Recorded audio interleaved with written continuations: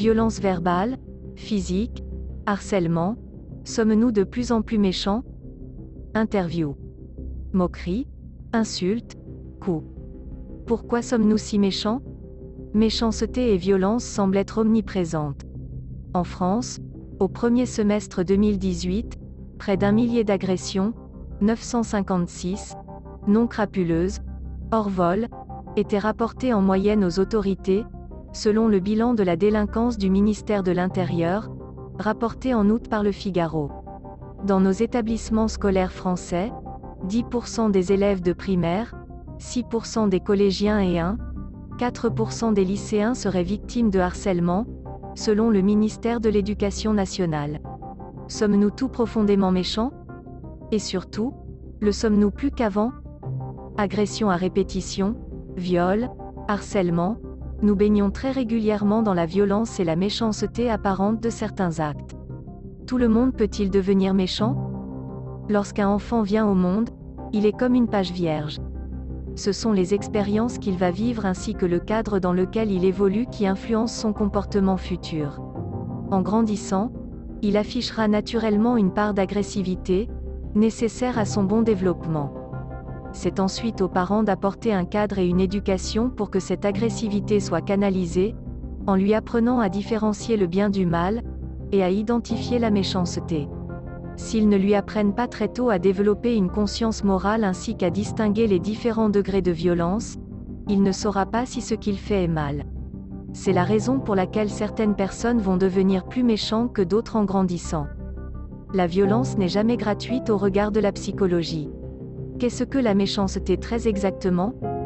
Elle est souvent pulsionnelle et irréfléchie. Une personne méchante a d'ailleurs rarement conscience de ce trait de caractère et va se justifier en rejetant la faute sur l'autre. La méchanceté revêt différentes formes. Physique d'abord, je te tape, je te pince, psychologique ensuite, basée essentiellement sur la manipulation, et enfin verbale, avec des moqueries et insultes, qui se nourrissent de nos propres peurs et craintes. Il faut en revanche la différencier du sadisme. Une personne sadique va prendre plaisir à faire souffrir l'autre, et a clairement conscience de ce qu'elle fait. C'est beaucoup plus pervers, mais aussi et heureusement, plus rare. Pourtant, dans le cas de la méchanceté gratuite, nous avons l'impression que l'objectif est de faire du mal à l'autre. Ce n'est donc pas le cas? Même si la personne qui la reçoit pense qu'elle est gratuite, elle ne l'est jamais au regard de la psychologie. Cette volonté de faire du mal peut être due à des traumatismes liés au passé, à une volonté de revanche, ou au fait de vouloir montrer qu'on a l'ascendant sur l'autre. Il y a toujours une raison derrière un acte de méchanceté, aussi saugrenue ou incompréhensible soit-elle. Pourquoi a-t-on parfois besoin d'être méchant? Avant tout pour dominer l'autre, c'est une manière de se rassurer. Il ne faut pas oublier que l'être humain n'est pas lisse, il ne peut pas être en permanence bienveillant, c'est un mythe. L'homme est fait d'amour et de haine, c'est un être double. Il est donc normal d'être en friction avec soi-même, et d'éprouver des sentiments contraires, y compris de la méchanceté. C'est ensuite à l'entourage de venir rappeler les règles et de nous aider à canaliser nos émotions. L'enquête diffusée ce jeudi évoque notamment une hausse des incivilités sur les routes, surnommées road rage par les anglo-saxons, qui concerne 96% des hommes. La méchanceté serait-elle l'apanage du sexe masculin? Je ne crois pas qu'un sexe soit plus prédestiné à la violence qu'un autre.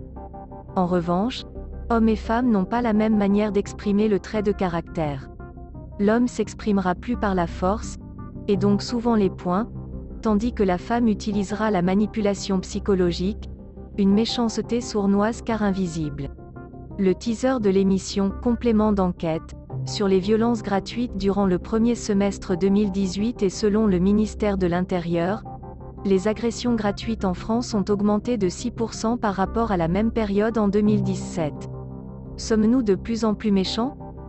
L'être humain a toujours commis des actes atroces, y compris par pure méchanceté, c'est dur à dire. Je crois surtout qu'aujourd'hui ces actes sont bien plus médiatisés que par le passé. Il n'y a pas un jour où un fait divers tragique ne fait pas la une des journaux. Pourtant, il me semble important de rappeler que l'être humain a toujours commis des actes atroces, y compris par pure méchanceté. À la préhistoire, Les hommes ont commencé à s'entretuer pour protéger leurs terres à partir du moment où ils se sont sédentarisés. Sans parler des tortures ignobles perpétrées au Moyen Âge. L'homme a toujours été violent et méchant. Je crois aussi qu'aujourd'hui, tout le monde est dépassé, et notamment les parents. D'un côté, la société véhicule une violence continue, au travers des médias, des jeux vidéo, des réseaux sociaux et de la télévision, et de l'autre, les parents font tout leur possible pour inculquer des valeurs de bienveillance et de respect à leurs enfants. On marche sur la tête, c'est un système complètement schizophrène dans lequel tout le monde se perd. Peut-on préserver nos enfants de cette méchanceté ? Il est important de les aider à prendre conscience de leurs émotions et de les éduquer aux images et à la violence qu'ils consomment chaque jour. Évidemment, nous ne pouvons pas les couper de tout, mais il faut leur expliquer les choses. Par exemple, lorsqu'ils jouent à un jeu vidéo destiné à des majeurs alors qu'ils ont entre 15 et 16 ans, il faut en discuter avec eux, leur expliquer que ce n'est pas la vraie vie et que l'on ne peut pas se comporter ainsi. Si cela semble évident pour nous, ça ne l'est pas toujours pour eux. Et marginaliser ces images, c'est marginaliser la méchanceté ou la violence qu'elles véhiculent. Autre point important, il est fondamental qu'ils ne s'isolent pas et qu'ils puissent s'ils le souhaitent en discuter pour ne pas conserver des émotions trop longtemps, au risque qu'elles deviennent nocives et ressortent par le prisme de la méchanceté.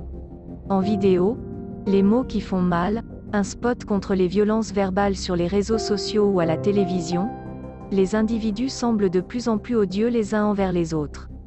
Les nouvelles technologies exacerbent-elles ce trait de caractère ? Je pense surtout que l'on se sent plus libre d'être méchant derrière un écran. On n'est pas confronté directement à l'autre et à sa tristesse, alors il est bien plus facile de l'insulter ou de se moquer de lui. Pourtant, la peine, elle, est bien réelle. D'autant qu'avec les réseaux sociaux, nous avons l'impression de connaître les personnalités publiques, on se sent alors plus légitime de les critiquer ouvertement, et cela passe parfois par des commentaires méchants. La méchanceté est ainsi banalisée et même portée au nu. Derrière un écran, il n'y a plus de règles. La méchanceté peut-elle se soigner ? Bien sûr. Par l'amour, l'écoute et la prise en considération de l'autre. Malheureusement, nous vivons aujourd'hui dans une société qui prône le bonheur à tout va, on ne doit pas montrer que l'on est malheureux et surtout, on ne veut pas écouter l'autre se plaindre. Pourtant, c'est en gardant ses émotions pour soi que l'on crée des sentiments négatifs, et donc, de la méchanceté. Il est primordial de pouvoir exprimer ce que l'on ressent avant d'en arriver là.